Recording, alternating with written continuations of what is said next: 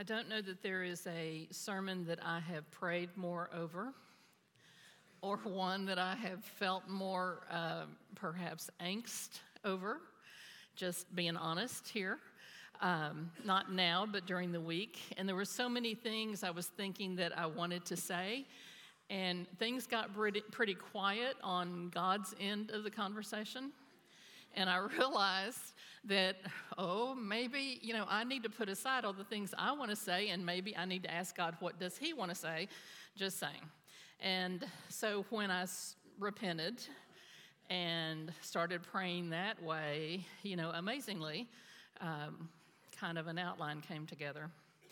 I won't tell you when, but I've been praying all along. Don't think I haven't been praying. I do think it's important. I know I mentioned it, but last Sunday, Doug announced before the benediction that he was going to be taking a leave of absence beginning October 1st, that he met with, on his volition, he went to meet with the bishop and the DS and explained his health situation that he had tried to overcome, but it just has not. Perhaps some things are better, but still just struggling overall with energy and strength and all of that. Good days and bad days, and yet when he would have a good day, then he'd usually pay for it for about a day and a half, the next day. So a lot of times y'all see him here and think he looked pretty good and all that, and yes, that may be true, but also just all that he had to do then to prepare for that and then to make up for that event. So there will be an interim pastor who will be appointed. We do not know who that is, and we don't know exactly when that will be, but we should be hearing about that fairly soon. And then the SPRC committee will be meeting probably a lot more than they have in the past, but SPRC committee will be meeting to discuss a new senior pastor to be appointed as of July 1st. All of that said, I think it is such a critical time to be in prayer. I think people connect very easily with Doug. He's very personable. Early on, several people commented how he was such a shepherd. And so be praying for him, because this is life-changing for him. For the years have kind of grown, but I think he's settling on 40 now. I don't know exactly. But 35, 40 years, this is what he's done. And it's what his family has done. So pray for Sally, pray for Doug, pray for Sarah and Rachel and their families. This isn't easy. So please be in prayer for them. Doug and Sally are wanting to be in the congregation, and the bishop has to kind of say okay to that. So that also could be a prayer request as well. But they want to worship here with us. And he will be preaching next Sunday. I don't know if a date has been confirmed, but we're looking at the end of April for some type of retirement reception for him. I think April 28th, that's when the friends that he's with right now, the bishop, Bishop Scott Jones and others can be a part. I don't know exactly what all that will be, but my guess is some roasting might be involved. Not as in what you put in the oven with carrots and potatoes and stuff, but anyway, we will see. I think his friends will come ready to talk. So we'll see about all of that, but please realize they will be here. They will be here with us. For some people, they love change, right? Are there people here that love change? Come on. You're normally, some people just love change. Okay, we've got some winners. And then there are other people that do not care for change much at all. It doesn't mean you want to stagnate, but you like things being in a familiar place. I understand that, and I get that. In praying for this time, and I'm supposed to be talking about the 19 things that John Wesley asked the pastors to do, and I know this is on tape, but I did not see the point of us being here today the week after the senior pastor announces that he's going to need to take a leave of absence because of his health, and I talked to you about the things that John Wesley wanted preachers to do. So we may talk about them very briefly, very briefly. But I felt like there were things that we needed to talk about. And I will do the scripture. It's going to be at the end. Please don't think I forgot it. I did go to Perkins, but I remembered the scripture, okay? He went to Asbury, I went to Perkins. Let the reader understand, right? Yes, it is on tape. Robert is here. I'm grateful my son is here.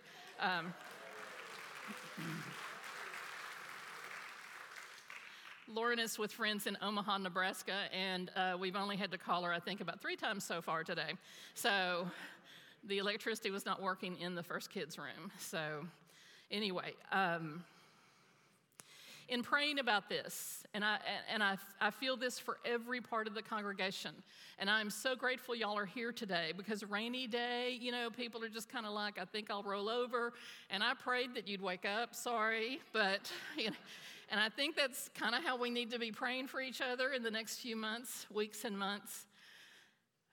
The thing that came to me quickly and very strongly was hold on.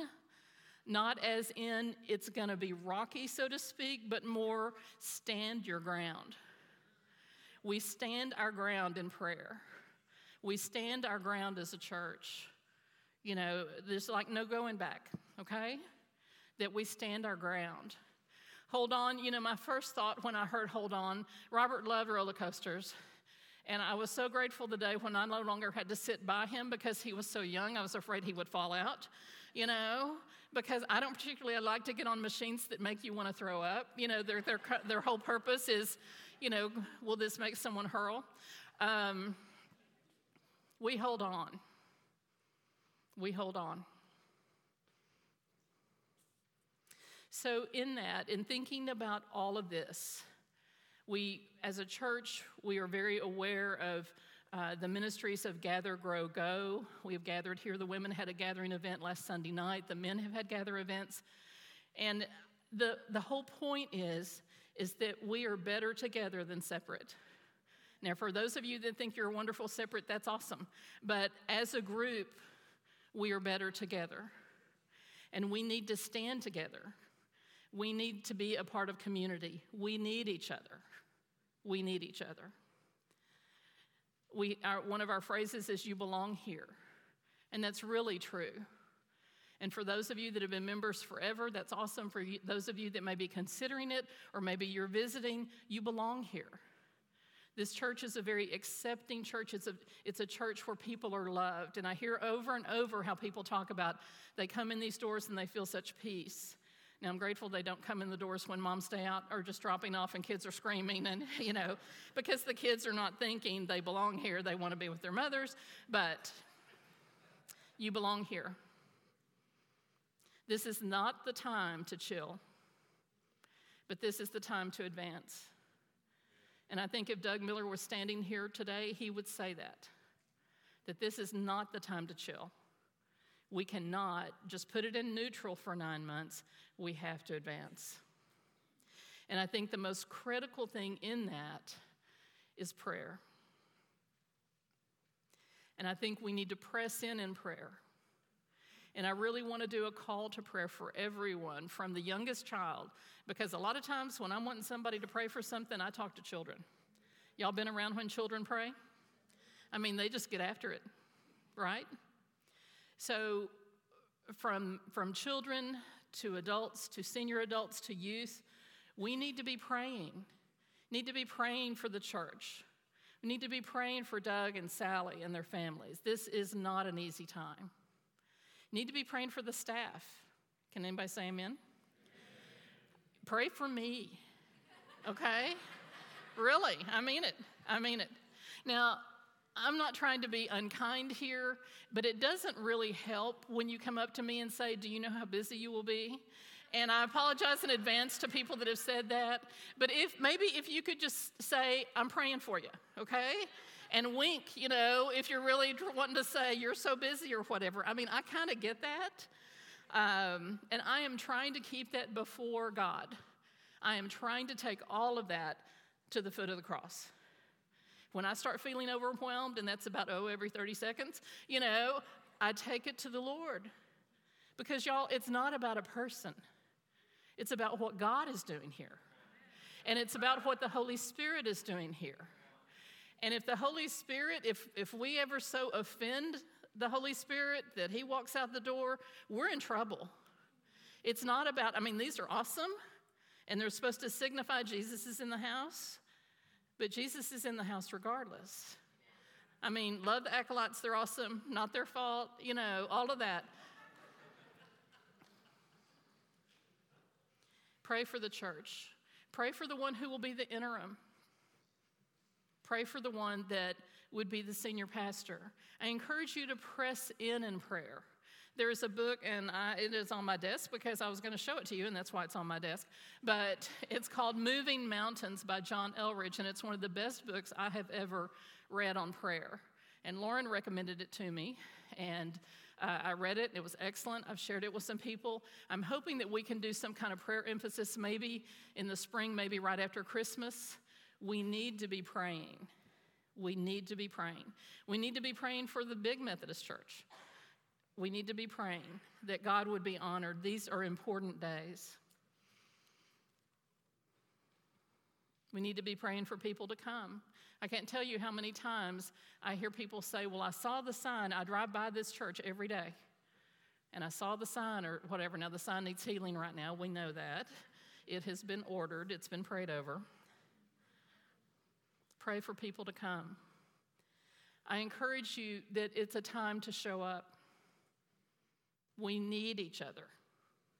And I get it, sometimes there are other things that happen on Sundays. I get that. But this is the time to show up.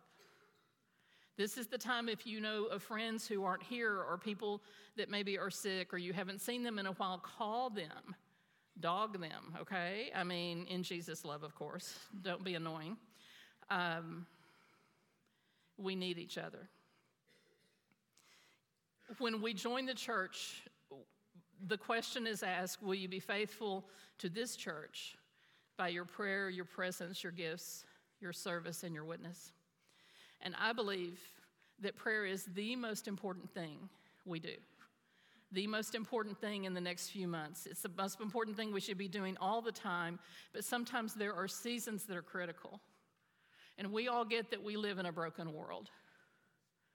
And there are times, it seems to me, that the world almost is in chaos. And it's our witness, it is our prayer, it is our example that makes the difference. And so I just encourage you, there is much to be praying about. And if you want to pray in little groups, or if you want to pray in your core groups, those are about to start, or whatever you want to do, I don't care. Kids at bedtime, I don't care. But my prayer for us all, that we won't be passive in prayer. There have been times in my life where I've prayed, thy will be done. But sometimes, now hear me, sometimes that's almost like a cop-out.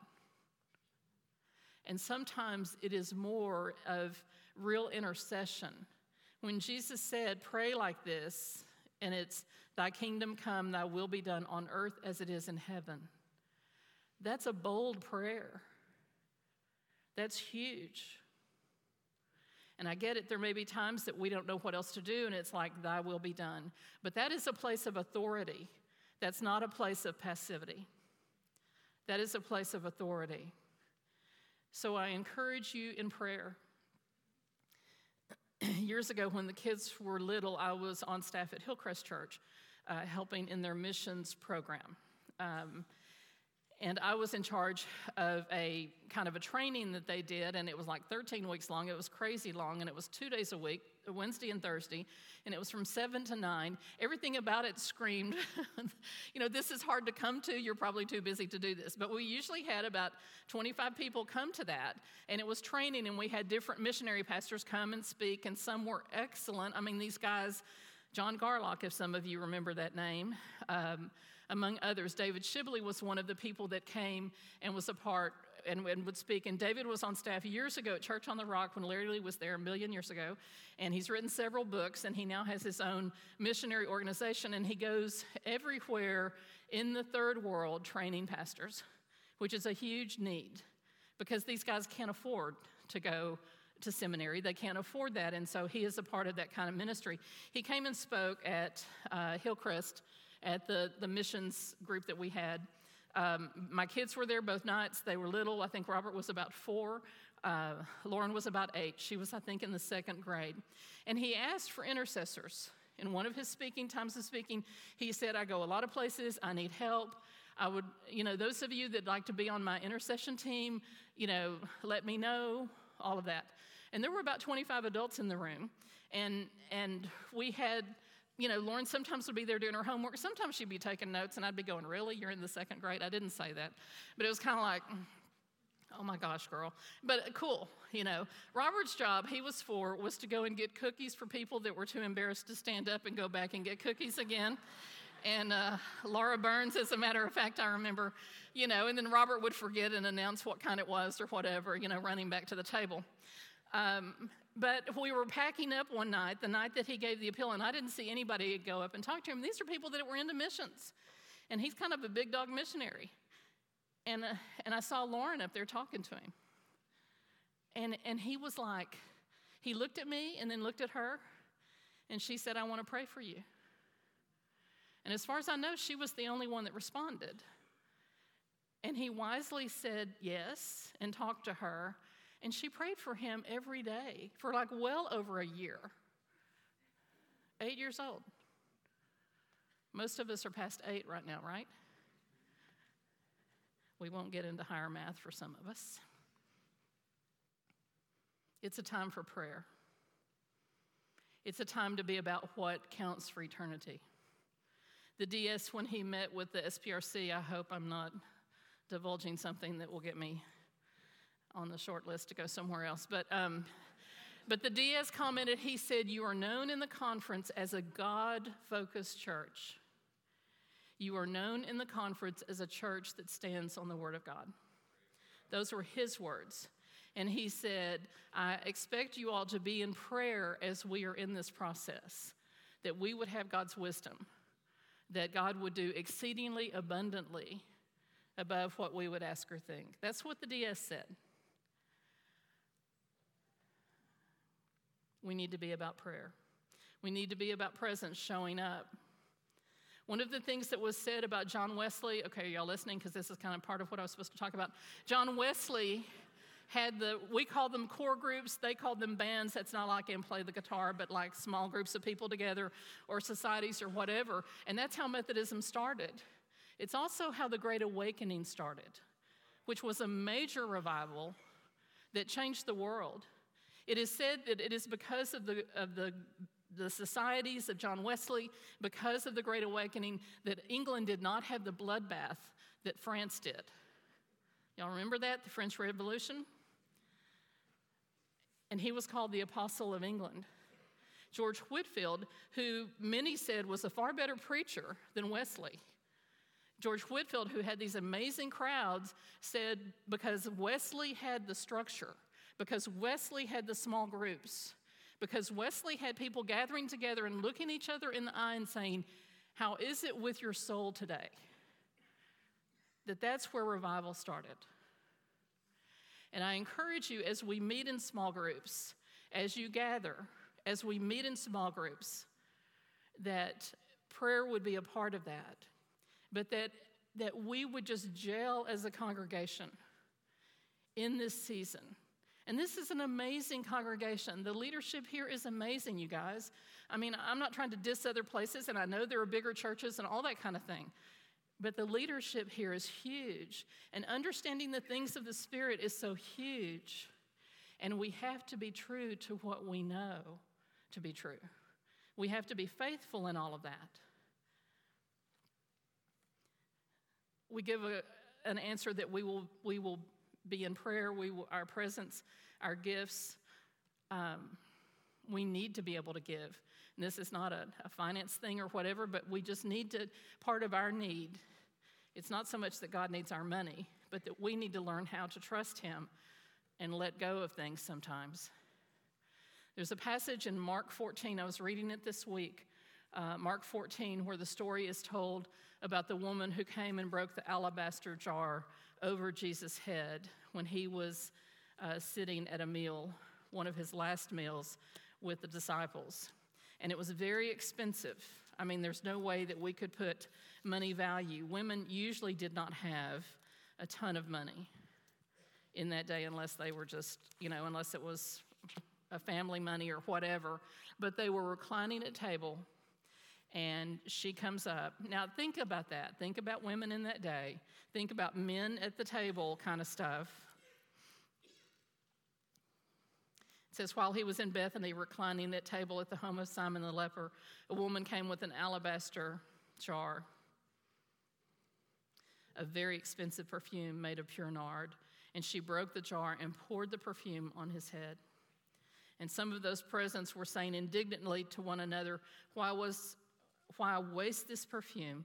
It could have been sold for more than a year's wages and the money given to the poor. And they rebuked her harshly. And Jesus said, leave her alone. Why are you bothering her? She has done a beautiful thing to me. The poor you will always have with you, and you can help them anytime you want, but you will not always have me. She did what she could. She poured perfume on my body beforehand to prepare for my burial. Truly, I say to you, wherever the gospel is preached throughout the world, what she has done for me will be told in memory of her. The thing that struck me in this passage is she did what she could. It was lavish, it was extravagant, but she did what she could. It took courage to go and do that. I mean, to break a jar of oil or perfume and pour it over Jesus' head. Do you think people noticed? Yeah, you know. And not only was that done at times to show honor, but sometimes it was also for declaring a king. Kind of a remarkable story. She did what she could. We say that we will be a part of service in serving the church. And there are lots of opportunities for that and lots of things that we can do. We say that we will be a part about witness. And we talk about bringing the love of Jesus to every neighborhood, near and far. And it doesn't happen without our witness. Now, I get it, that is easier for some than others, but we still need to be about it.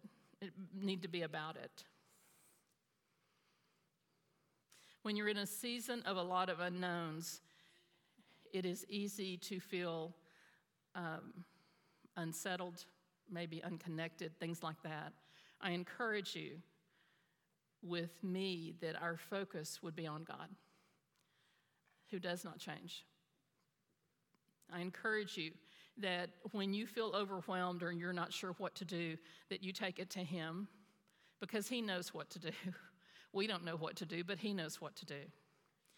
I encourage you to think about a season of prayer, that we would do what God has called us to do, that we would be faithful.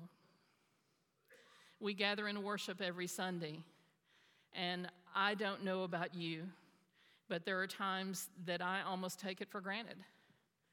And yet there are places that missionaries go, and people gather in incredible bravery because they could be taken to jail. Huge ramifications right now in China. I don't know if you've seen the news in the last couple of months, but huge ramifications in China for those that are believers. And we gather. This is our privilege. It's also our responsibility to be here. This is not about condemnation or judgment or whatever, but when you can, it's important to be here. It's important to be here. Our trust is in God. Psalm 46 talks about that He is our refuge and strength, and that we look to Him. And it goes on to talk about even though the mountains fall into the sea and all of that, which sounds kind of catastrophic to me. Don't know about you, but I don't know if it rained at your house last Friday. Some folks had a lot of rain. God is our refuge and strength and ever-present help in trouble, and therefore we will not fear, though the earth give way and the mountains fall into the heart of the sea, though its waters roar and foam, and the mountains quake with their surging. It goes on to talk about many other things. A very famous passage of Scripture that the Apostle Paul wrote in Philippians 3 is one I would like to close with. And he is talking about his life, and he's talking about what is important. And he was well-trained, well-educated. He was a zealot. If he did not personally kill people, he hauled them off to jail. He certainly was a witness at the stoning of Stephen. And he is saying that all of that, all of the confidence in the flesh, that he counted. The King James says dung. That's a nice way to put it, right? That he counted it as worthless compared to knowing Christ. Let me pick up in verse 10. Paul is speaking. I want to know Christ, yes, to know the power of his resurrection and participation in his sufferings, becoming like him in his death, and so somehow attaining the resurrection from the dead. Not that I have already obtained all of this or have already arrived at my goal, but I press on to take hold of that for which Jesus Christ took hold of me. Brothers and sisters, I do not consider myself to have yet taken hold of it, but one thing I do, forgetting what is behind and straining forward to what is ahead, I press on toward the goal to win the prize for which God has called me heavenward in Christ Jesus. And he goes on to say, only let us live up to what we have already attained. This church has heard a lot of preaching, a lot of ministry, and may we hold true to what we have already attained, and may we press on. And that's not in any way to have disregard for former things, but to realize, as in running a race, you have to keep looking forward. You have to go on. Hebrews 12 says, now that I am surrounded by such a cloud of witnesses, let us run with perseverance the race is set before us, looking to Jesus, the pioneer and perfecter of our faith.